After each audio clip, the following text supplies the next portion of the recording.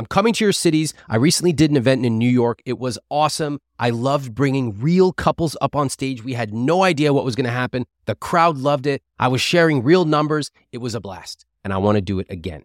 I'm looking to coach couples on stage at my next 2 live events, one in Philly on June 1st, one in Boston on June 4th. If you and your partner want help connecting over money, you want to solve a big financial challenge you have, please apply at iwt.com/live coaching. If you and your partner struggle to come up with a shared vision of your rich life, if you have different priorities about spending and saving, if you just can't get on the same page financially, I would love to coach you live on stage in your city. It is free of charge. You can apply at iwt.com/live coaching. I'll see you in Boston and Philly. What the hell is going on this podcast that like 80% of the people who come on here go through massive screening, fill out applications. They never actually read my book. Is anyone else puzzled by this? Look, a lot of the questions that you ask me about money are answered directly in I Will Teach You to Be Rich. How do you pay off your student loans? How do you automate your finances? Where do you start investing? And how do you handle big purchases? I wrote this book as a 6-week program so you can follow along on your own or with a partner. If you want to improve your finances, I recommend you get the I Will Teach You to Be Rich book. It has over 18,000 reviews on Amazon. Get it at iwt.com/book.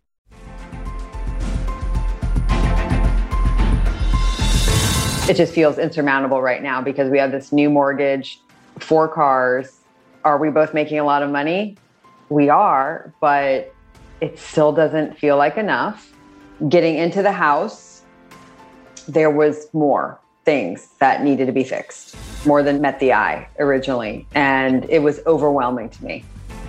I felt that same horrible feeling like, oh gosh, the spigot has been opened, the money spigot, and it's never going to stop. Like the faucet's never going to stop. I said, no amount of money that we make will make you feel secure. Because if we're making $1 million a year, you're going to think, oh, we need 2 million or $1.5 million. And it's just going to keep escalating. I feel like I'll be complete if I can buy this beach house. How do you talk about money with your partner when the two of you can't even agree if you're doing well or not? Today, meet Lauren and Alex. Lauren is worried about money. She's constantly feeling like they'll never have enough. And ever since they bought their new house, all she sees is expense after expense. And now she's started to resent the house because every payment they make is one less dollar she can save towards what she really wants. And that is a beach house. She even tells me, I won't be happy until I finally get that beach house. Alex can't understand why Lauren feels scared about money. They earn $425,000 a year, and he's proud that they bought this $1.3 million house. He doesn't mind the repairs. He knows that's what comes along with an old house. As you listen to today's episode, pay attention to the clues. You'll hear them in Lauren's profession, in her face cream, in the number of cars they have, and that dream of a beach house. I'm Ramit Sethi, and this is the I Will Teach You to Be Rich podcast. So Alex, you feel like you're flying high. So why do you think that Lauren asked you to come to this recording? Well, I think that she thinks that we're not okay financially, that because we've taken on, massive debt with buying a big property, that is a risk. And the future is always uncertain, whether it be I lose my job or I no longer have work, just consumed by financial fear.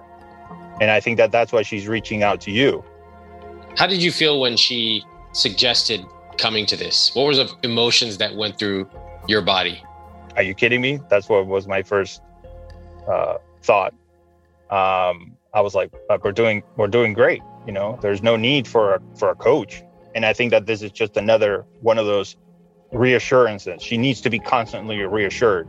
And if she's reassured financially that the decisions we have made thus far are in the right direction, she will be able to sleep better at night. Give me an example of how you are fearful of money. Well, I would just rather not spend on big life purchases such as a mortgage.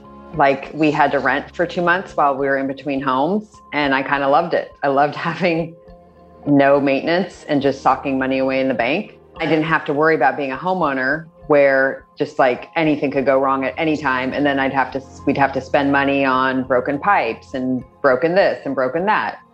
Mm-hmm. It just feels insurmountable right now because we have this new mortgage, 4 cars. Yes. Are we both making a lot of money?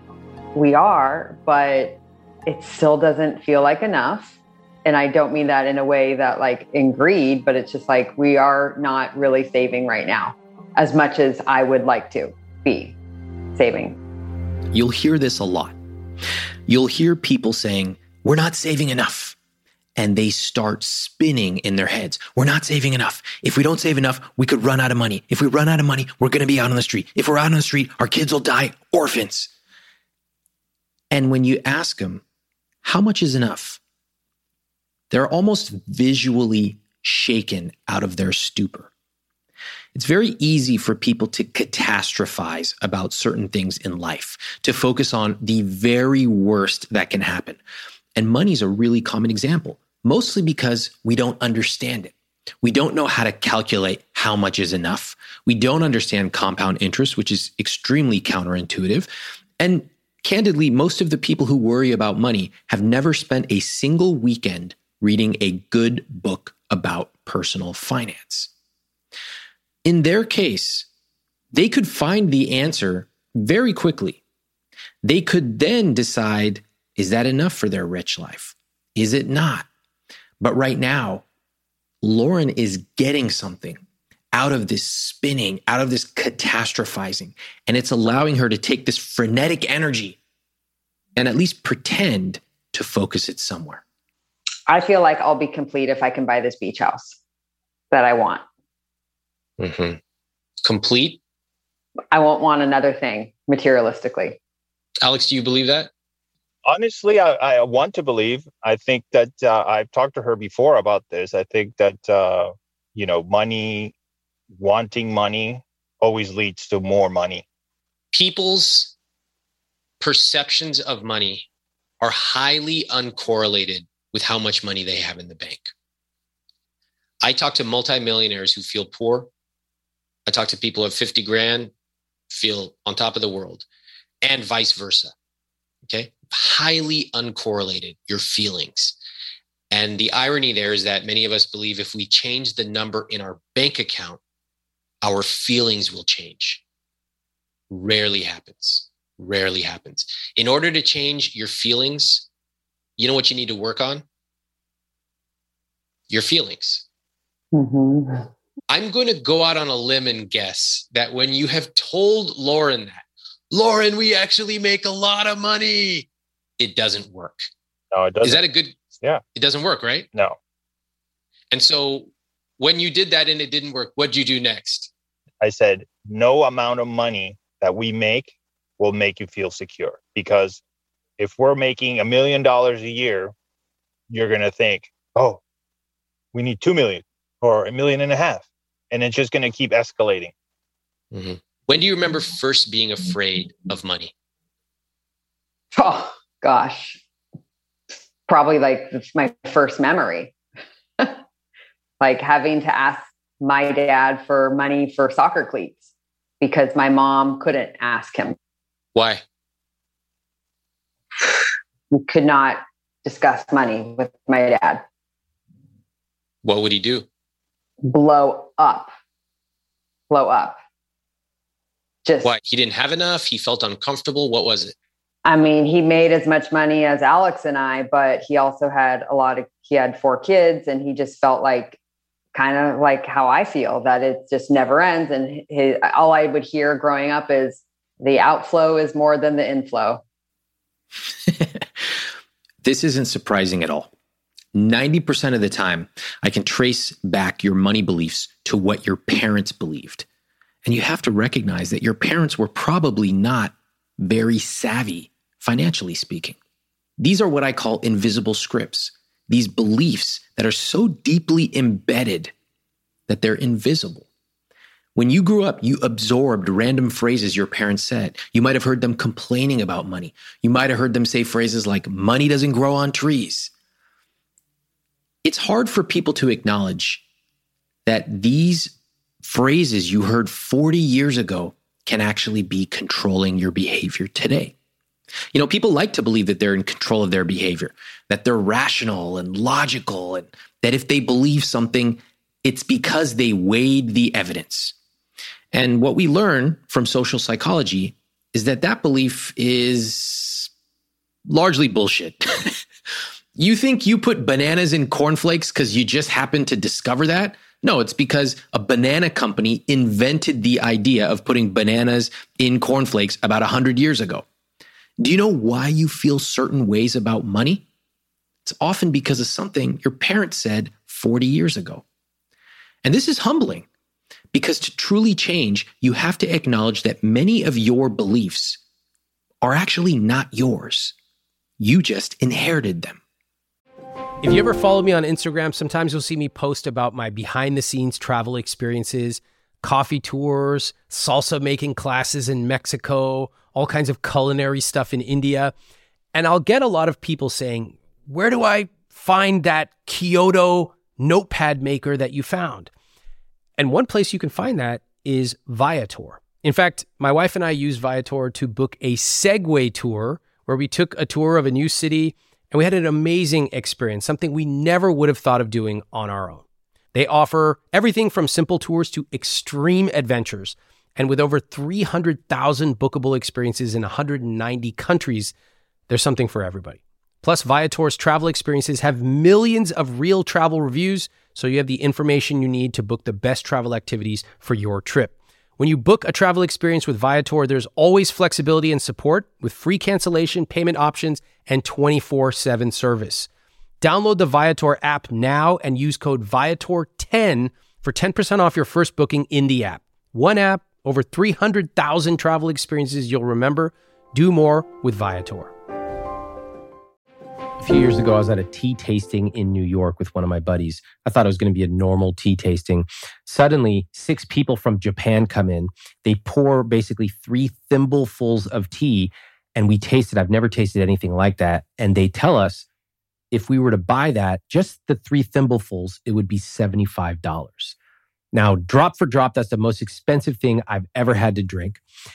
Not all of us have the time or the money to buy that specific tea from that specific mountainside in Japan. But what if you could capture that feeling of the care and the love, even the way that they served it to us? What if you could bring that to your home every morning? Well, I want to introduce you to one of our newest sponsors, Pique Tea. What makes Pique Tea special is that the tea is cold extracted using only wild harvested leaves from 250-year-old tea leaves. That makes the tea rich in minerals and other beneficial compounds. Now, the greatest part is that Pique Tea is zero prep. There's no tea bag that you have to steep for the perfect amount of time. Pique dissolves in cold or hot water in seconds. It's already pre-measured, it's perfectly brewed, and it's perfect to take if you travel. My team's been trying Pique Tea, and they especially love the Pu'er green teas. For a limited time, get up to 15% off and a free quiver with 12 tea samples with my link, piquelife.com/Ramit. That's PIQUELIFE.com/Ramit, RAMIT. That sounds familiar, doesn't it? Mm-hmm. Yeah. What other phrases did he say about money? Money doesn't grow on trees. Mhm. Oh, it's not what you make, it's what you save. Wow. Mm-hmm. Do you see any connection to some of the phrases you said earlier on? Of course. Believe me, I know I've got him living inside me. Even though I knew my dad was making a lot of money, we never felt rich. Uh-huh. How much was he making? At like the height 20 years ago, probably $450,000 a year. $450,000 a year Mm-hmm. in approximately the year 2000. Mm-hmm. That's a lot of money. A lot of money. And how did he feel about his money? that he didn't have any. Yeah. Yeah. And by the way, how much is your household income right now? $425,000. Are you hearing these similarities? 4 kids, 4 cars, $450,000 income, $425,000 income. There's not enough money. Both of them said that. It's almost like looking at yourself in the mirror. Let's find out why this house is causing so many problems in their relationship. We found this beautiful home from the 1920s that the design was just incredible. And we both fell in love with the house right away. You know, reminded us of our childhood, reminded us both growing up. I mean, I came from Chile, so when I was 10, and reminded me of my grandpa's house. She had same feelings with her grandpa. How much did the house cost? $1,381,000. Okay. And how did you both feel about the financial side of that? We crunched the numbers. Needed some electrical work. I needed some other things. We did the numbers, and that was the most we could afford and still have money left over to fix it, and then have money left over in our savings. So we didn't drain our savings to get the house. Very good. Sounds like you did actually a pretty thorough analysis, which is phenomenal. Lauren, do you agree with what Alex just said? No.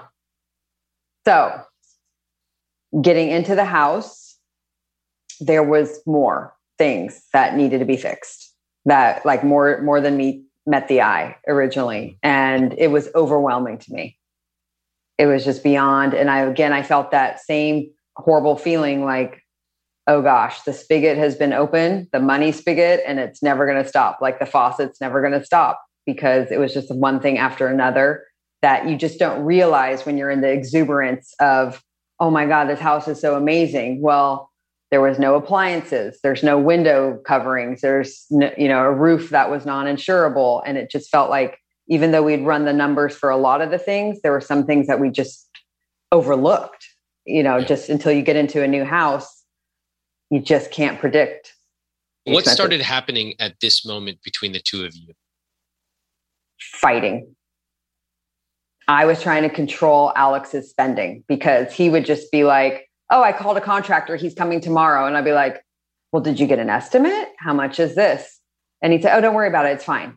And I said, no. How much is it going to cost? And so then I started really micromanaging Alex's expenditures.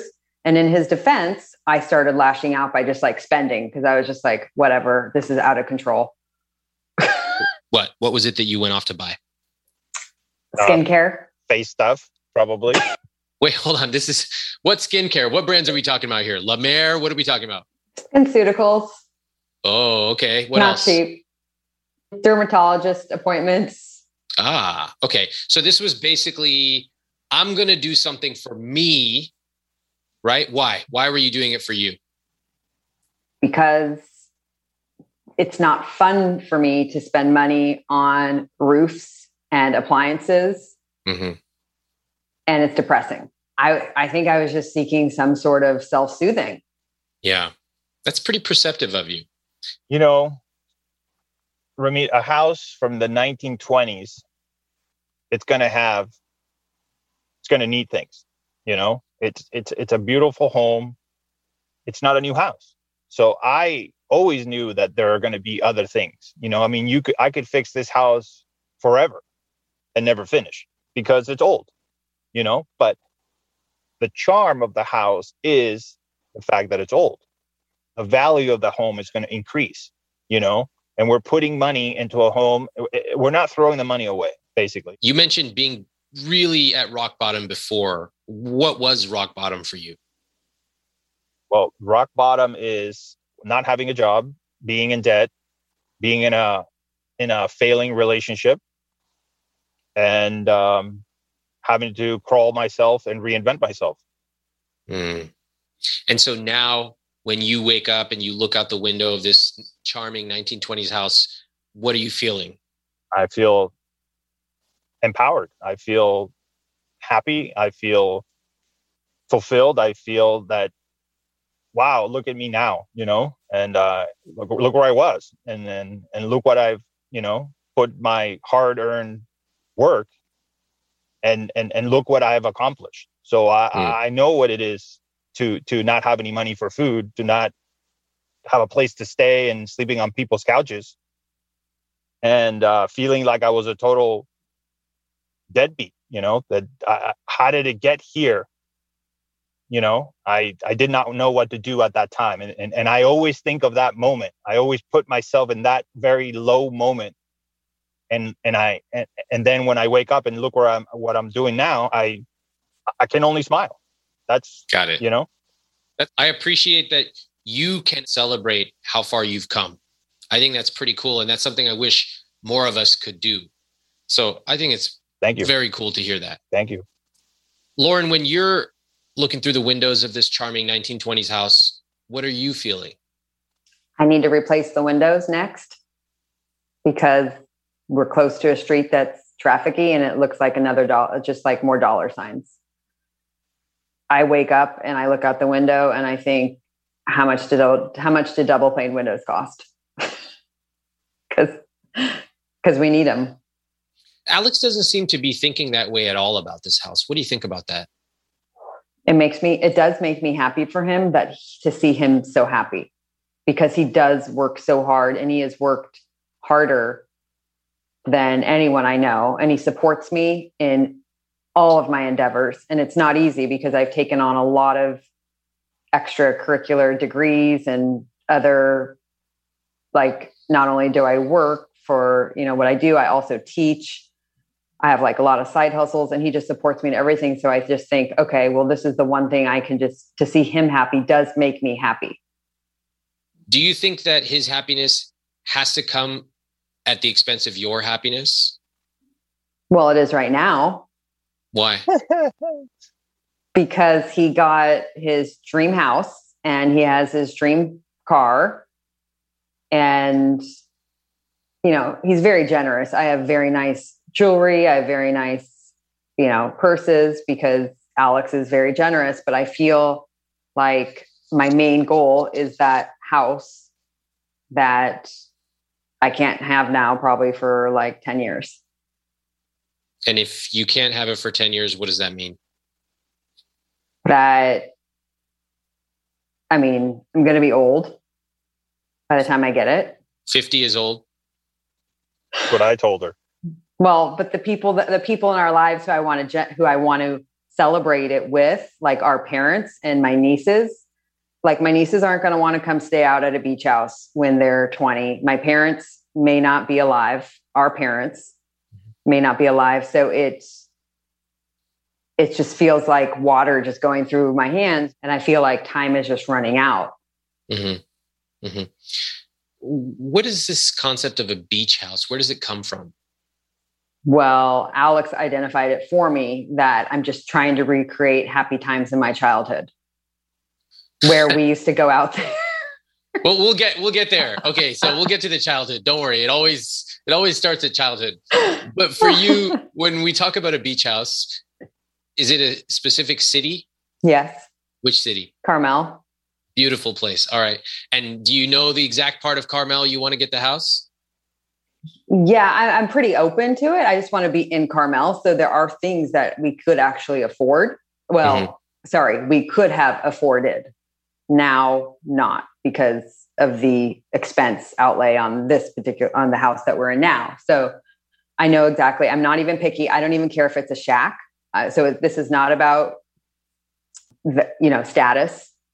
I don't want the $10 million house on the beach. I just want the shack in Carmel and I'll be happy. So let me make sure I understand you correctly. Mm-hmm. You're not picky about your beach house. Mm-mm. Or about the shack. And you are willing to have a shack. It just has to be in Carmel. Correct. Okay. Alex, do you agree with that? Well, but I see there's like a oxymoron there with her statement, because she says she wants the house in Carmel and she doesn't care that it's a shack. Okay. So a shack equals repairs, which she doesn't want. No, that's not true. Unless it's in Carmel. You see the problem, Lauren? Here, let me explain. Okay. I didn't want a fixer-upper that is a primary residence because I have to work from home right now. I don't want to be looking at mess all day long. But if it's my passion and in my heart, and I have to, and like I've told you before, when we looked at those shacks that we were going to buy, I said, I'll go out there and I'll paint it. I will put the floors in myself. This is my passion project. Did I not say that? I did say that. You did. But I did. Ramit, here, let me put it in perspective here.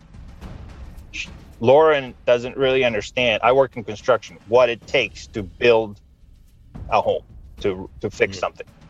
Now, you say that, but when it comes down to it, it's going to be a lot more grand than what you think it is. You know, it's a lot more involved. You work in finance, not with your hands. So that's kind of like your will taking over reality in that aspect. And, you know, and also to clarify, Ramit, our house that we just purchased, she makes it sound like it's falling down and it's like this bucket. The house is beautiful. So there's nothing wrong with the house, except that maybe it needs new windows because the windows are old single pane glass. Other than that, you could perfectly live in the house with zero upgrades because we already did them. I get tons of email every single day, and I want to give you a behind the scenes look at how I manage emails from my team, from my family, and from you. I use a piece of software called Superhuman, and this is an email software that I actually pay for out of my own pocket. It works with your existing email service like Gmail or Outlook. And let me share how it saves me over 10 hours a week. So here are a few things I love about it. First off, it splits my inbox into different streams, so my important emails come into one place. It's not cluttered with a bunch of subscriptions everywhere. Next, I use keyboard shortcuts, unlike you barbarians who literally click and peck through every single email. U to mark it unread, S to star it, J or K to cycle through messages. I use keystrokes to schedule messages, like when I want to ask one of my coworkers a question, but I don't want to send them an email on a Saturday.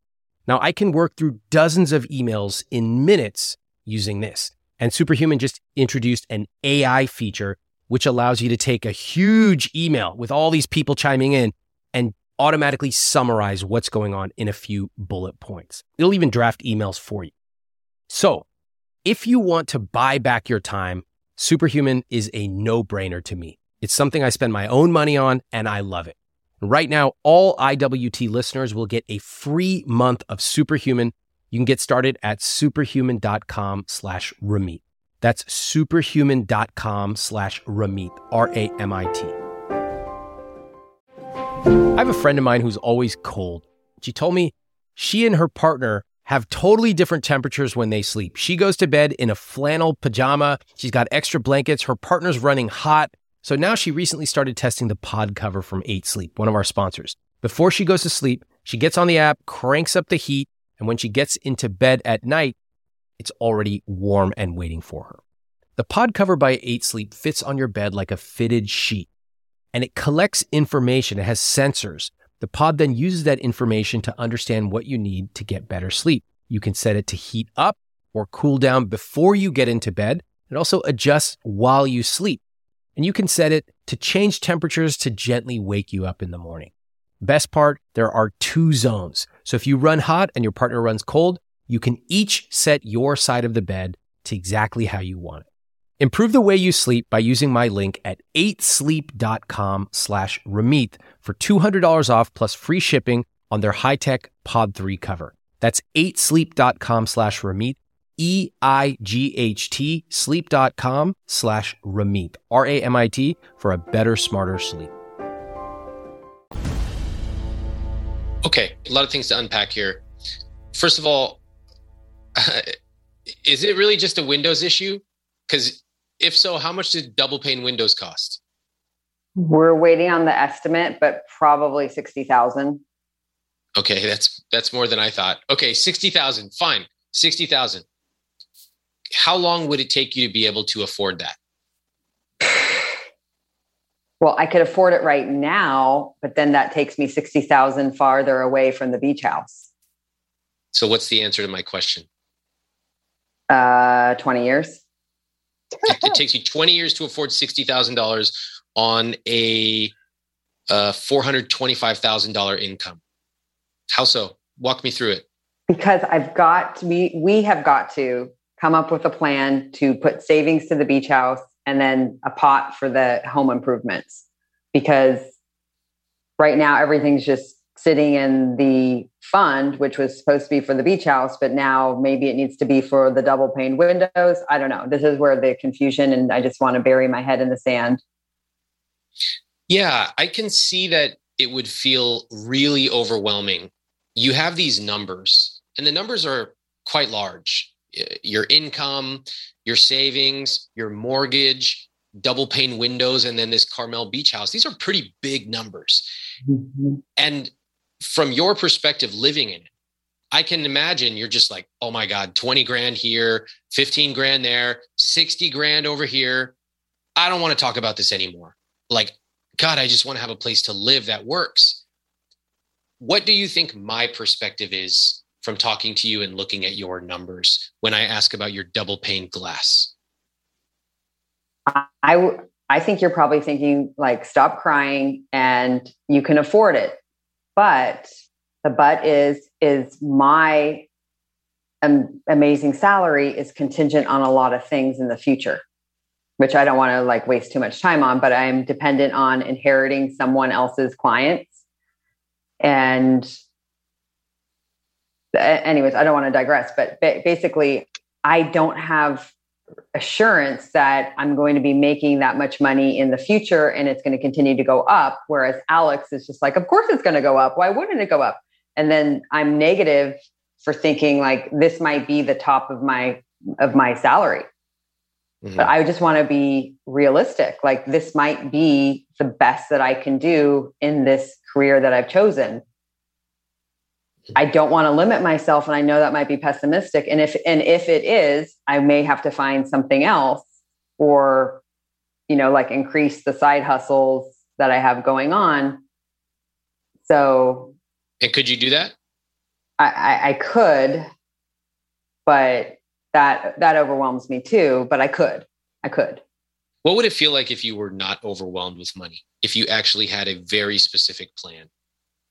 That I would free up time probably to do things that we like doing together. But I'm constantly worrying, constantly budgeting, constantly trying like the new budget diet of the week. But you're not really budgeting, right? You mentioned it doesn't work. So how much time are you really spending on your budgets? Well, I do still track all of my expenditures. It's just too hard for me to include Alex in his expenditures because it's already hard enough trying to track mine. So I'm doing a lot like when it comes to like tracking and saving and investing. And does it get you anything? No. So why are you doing it? I mean, it is interesting to see how much I spend on groceries and skincare each month and gifts because I spend a lot of gifts. It's not that interesting. I mean, why are you doing it? I'm asking legitimately.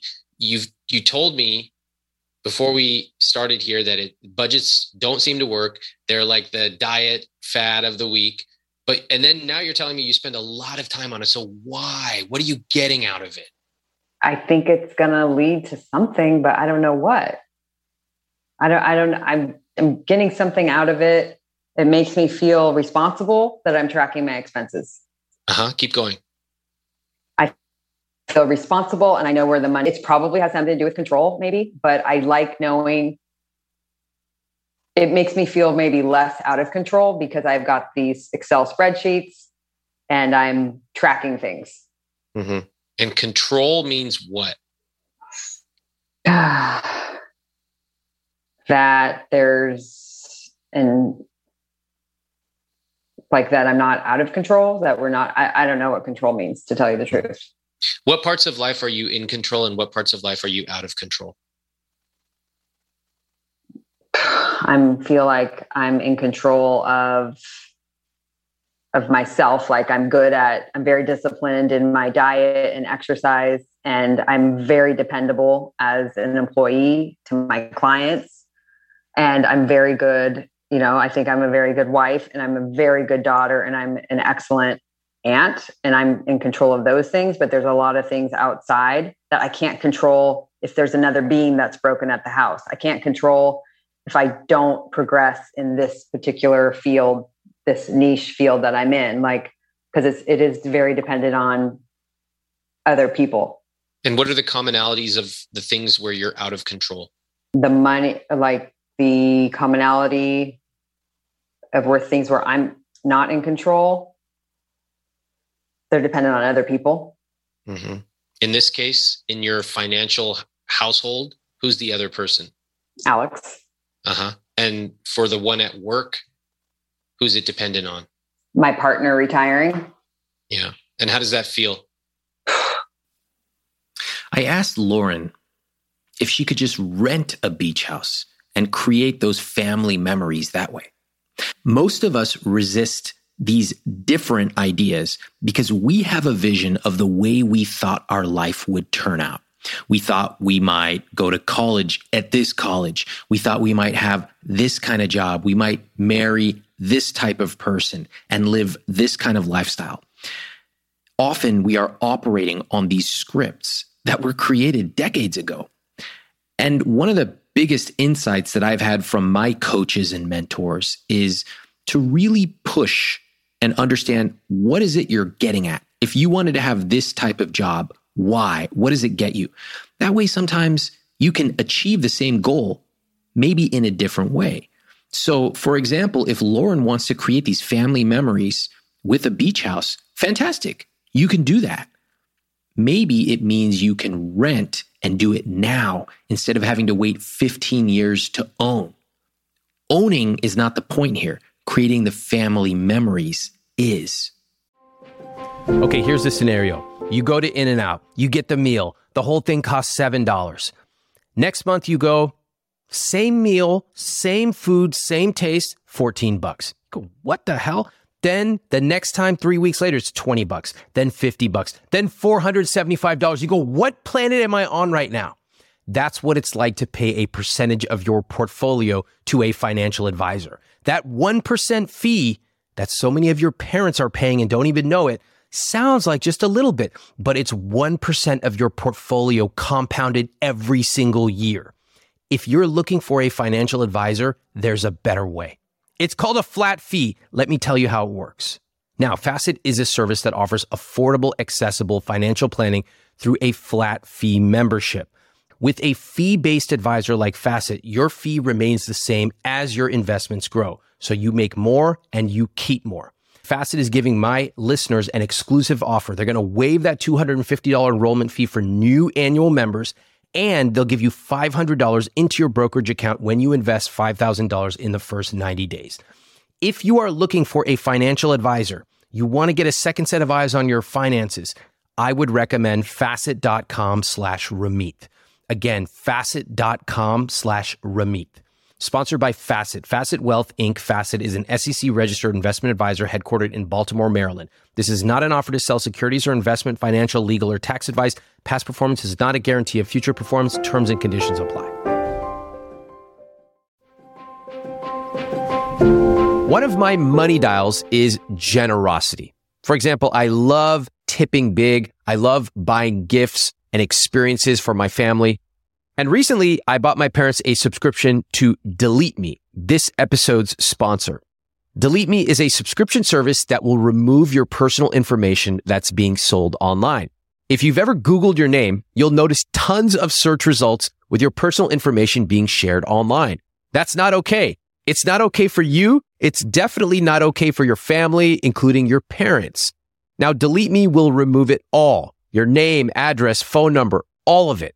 It automatically works in the background to scan and delete your personal information from over 30 data brokers, but they'll do custom requests on over 580 data brokers total.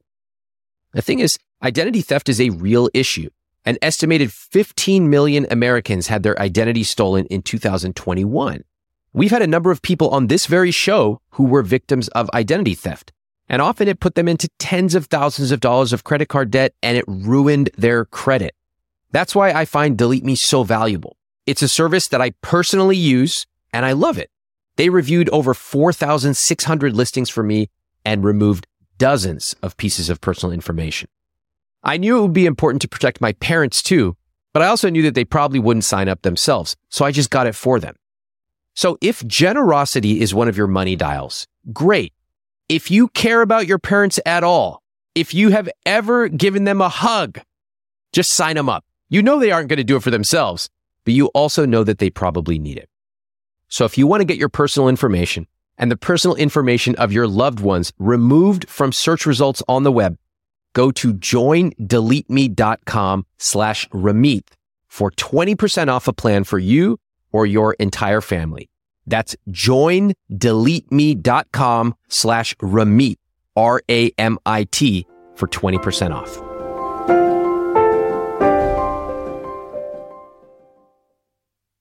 It wouldn't be the end of the world if we just rent a house out there. Like my birthday's coming up in a few months. I can rent a house and invite everybody for the weekend. I could do it. You could do it. And I appreciate you coming on this journey with me. Now, I want to flip that a little bit because you just went positive on me. I loved it. What would be wrong with doing that? Tell me the truth.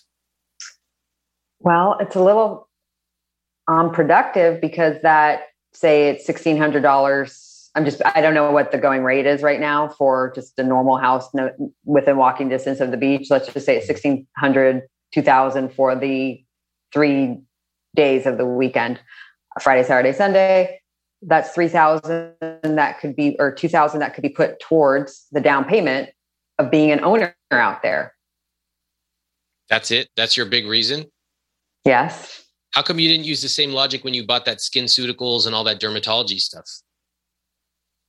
Well, I have to have some pleasure. Yes, I agree. You put money, a lot of money into your skincare. I have no problem with it. I'm not judging you for it. I think it's great.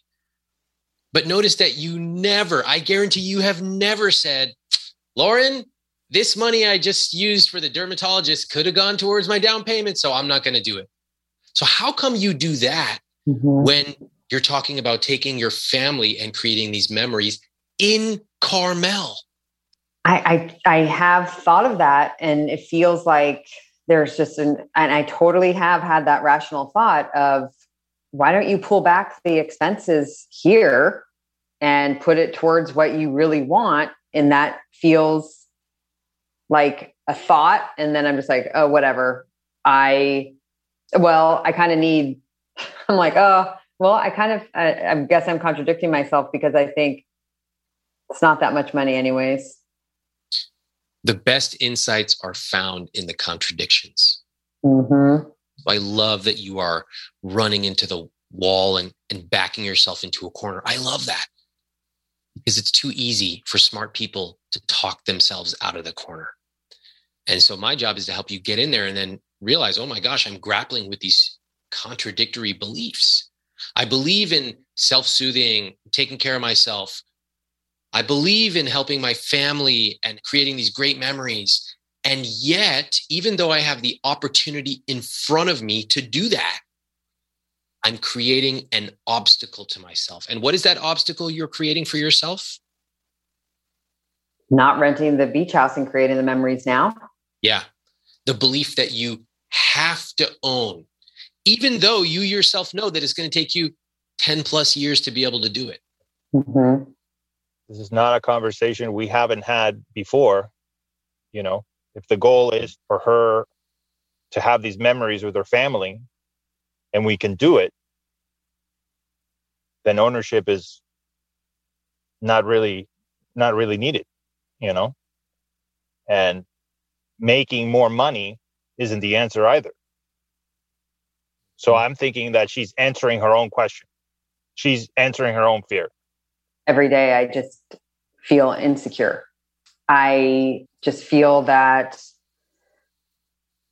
there's not really a plan in place there. Mm-hmm. A plan would give you what? Security. What does that mean? Security means that I might not have to worry as much. Mm-hmm. And then what? I don't even know actually if that would give me more security. Keep talking. I mean, it feels like maybe I would just have some sort of predictable future. you're really, really getting close to the crux of this. It would feel like I would stop worrying, but finish that sentence for me. It would feel like I would stop worrying, but even then, there are things in life that we can't control. That's right. That's right. So maybe you would get a succession plan at work, and the worry would go away. How long would it go away for? 10 minutes. Before then, I would think, okay, great. The clients that I did inherit don't like me anymore. 10 minutes? Not even one weekend? You know, you go to a restaurant, you tell them, oh, I'm celebrating, and they bring out a little cake with some candles. Not even one weekend? I'm just being hypothetical with how fear can rule my life when it comes to especially finances and especially my career. Okay, you're exactly right. Do you think, Alex, that maybe there's a way for you to connect with Lauren so that maybe the two of you could start going towards this journey together? Oh, yeah, absolutely. Yes. Great. That's a great start. Awesome. Now, what do you think is a good way for you to connect with Lauren on this topic of the house?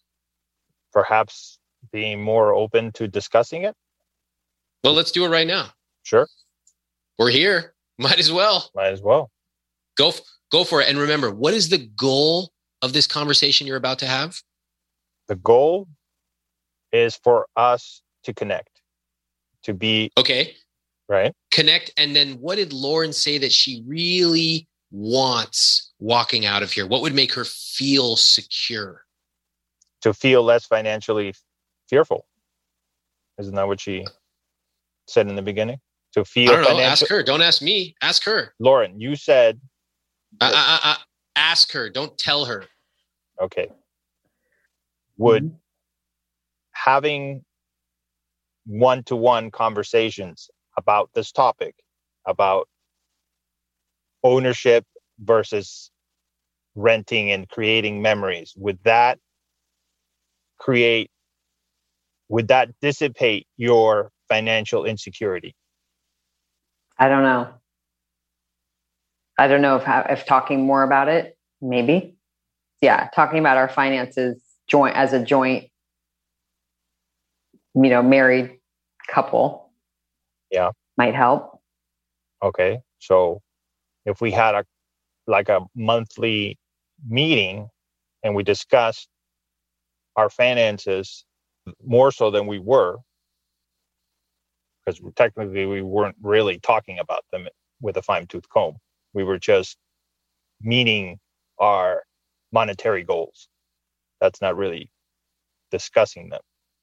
Mm-hmm. So if we had a conversation every month and we were meeting our goals and talking about them, would that make you feel less financially fearful? Probably. I mean, it could, and I think it's worth a try. We will be more in touch and you don't have to feel like you're kind of swimming by yourself. Thank you. What is stopping you, Lauren, from feeling more secure? Is it having a monthly conversation? Do you even know what you talk about in this conversation? No. You guys are talking right now and you're talking about a future conversation. What are you actually going to talk about? Why don't we just do it right now? Okay. I mean, we need to talk about getting our savings back on track. Let's try that with a question. Okay.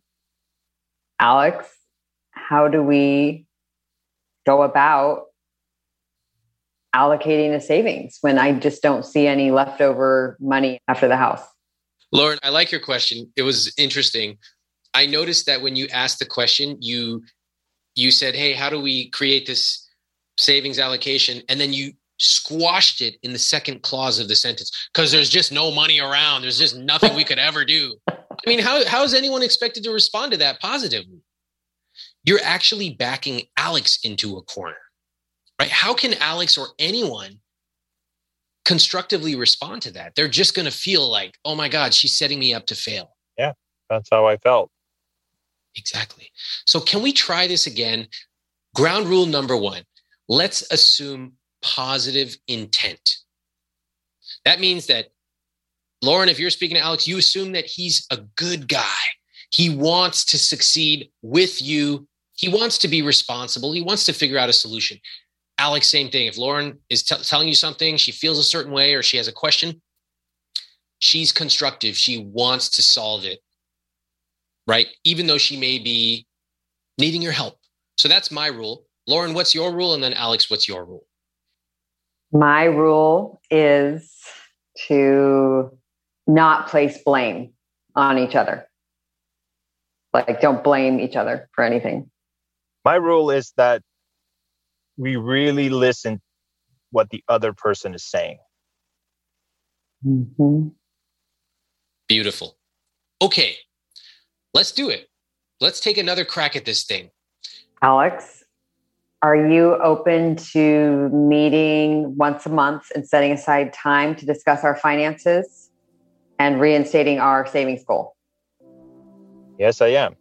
In fact, I will go a step further and say, to ask you what you envision that savings amount to be. Okay, just start at, we could put aside $500 a month, an emergency fund. 500 each to savings. Correct. And that would make you feel financially secure. Well, at least that we're working on something and not just spending everything. Let me pause. This is fantastic. Just a quick note. Alex, ask her open-ended questions. You said that will make you feel financially secure. Flip that and say, I think we can make that happen. If we did, how would that make you feel? Go ahead. Lauren, if we did the $500 each savings every month, how would that make you feel? That would make me feel that we're back to building up our savings and not spending everything. Okay, great. I'm for it. I would say that beginning, well, today's the 1st, right? So we could start this month. Okay. Let's set a day right now to do that goal. So like the 15th of the month? Done.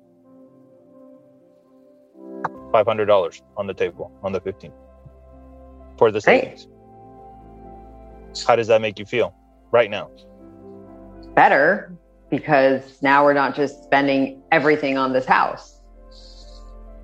You got it. Great job. So I want to know, Alex, how are you feeling right now? And if I was flying before, I'm flying even more high. I get to keep the house and she's happy. Good. Very good. Lauren, how are you feeling right now? Well, I'm feeling that I'm glad that Alex is open to exploring the finances and seeing the need to save. Yeah, he seemed totally on board. I mean, if anything, he was like, hey, let's get into it. What day? How much? Let's go. He was ready. Mm-hmm. So I love that about both of you. You really did assume positive intent. That was pretty easy. You just saved $12,000 a year. You both tend to defer things until later. I mean, you spent 10 minutes talking about a conversation you were going to have. I'm like, I'm here. Let's just do it right now. So sometimes it's just pick the number, make a decision. If you're wrong, fix it later. Hey, we picked too much. We can't save that much. Okay, cut it down by 10%. No big deal. Oh, we're not saving enough. All right, add 20%. Big deal. Pick it. And after 2 months, reevaluate. I feel it can only make us stronger as a couple. Yeah. Yeah.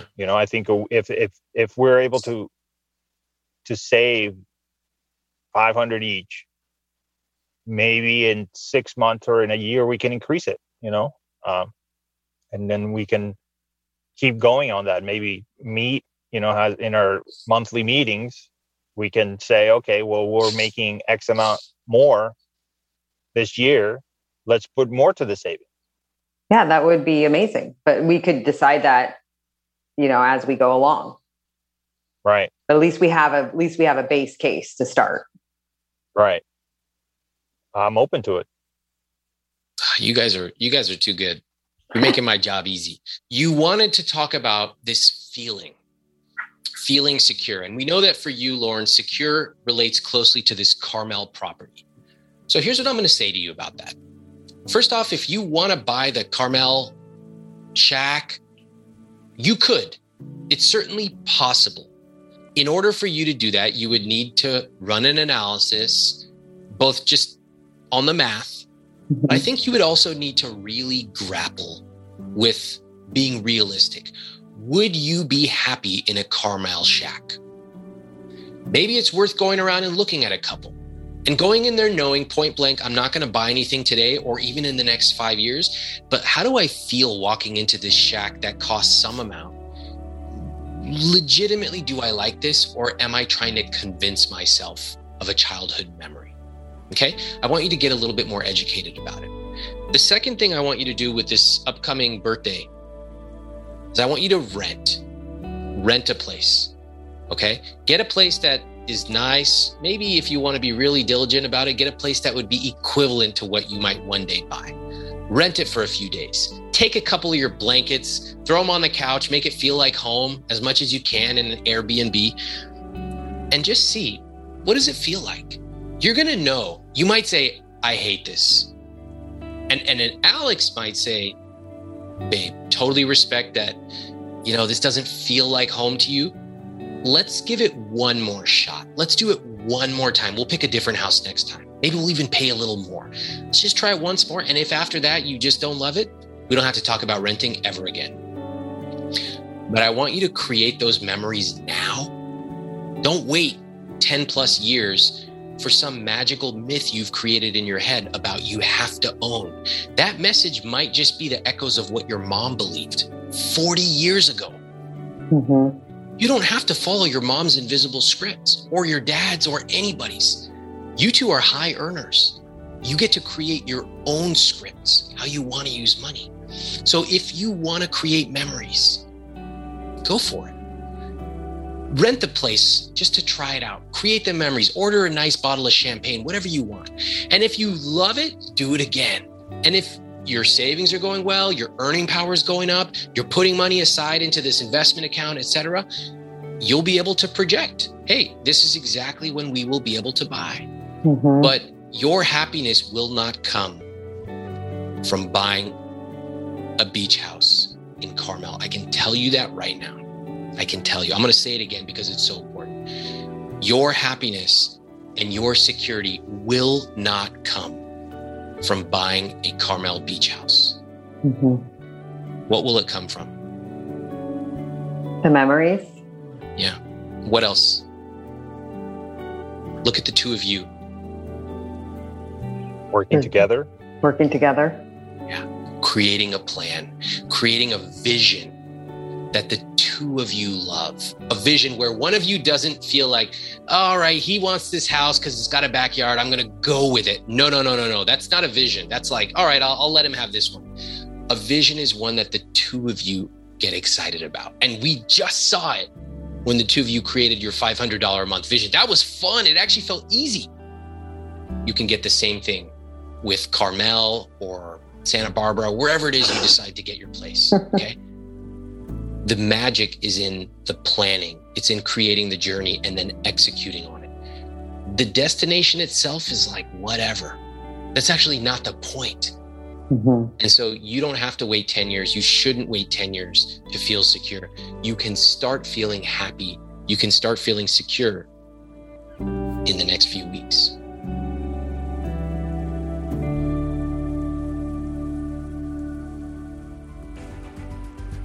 Thanks for listening to I Will Teach You to Be Rich. I'm Ramit Sethi. Please follow the show on Apple, Spotify, or wherever you listen to podcasts.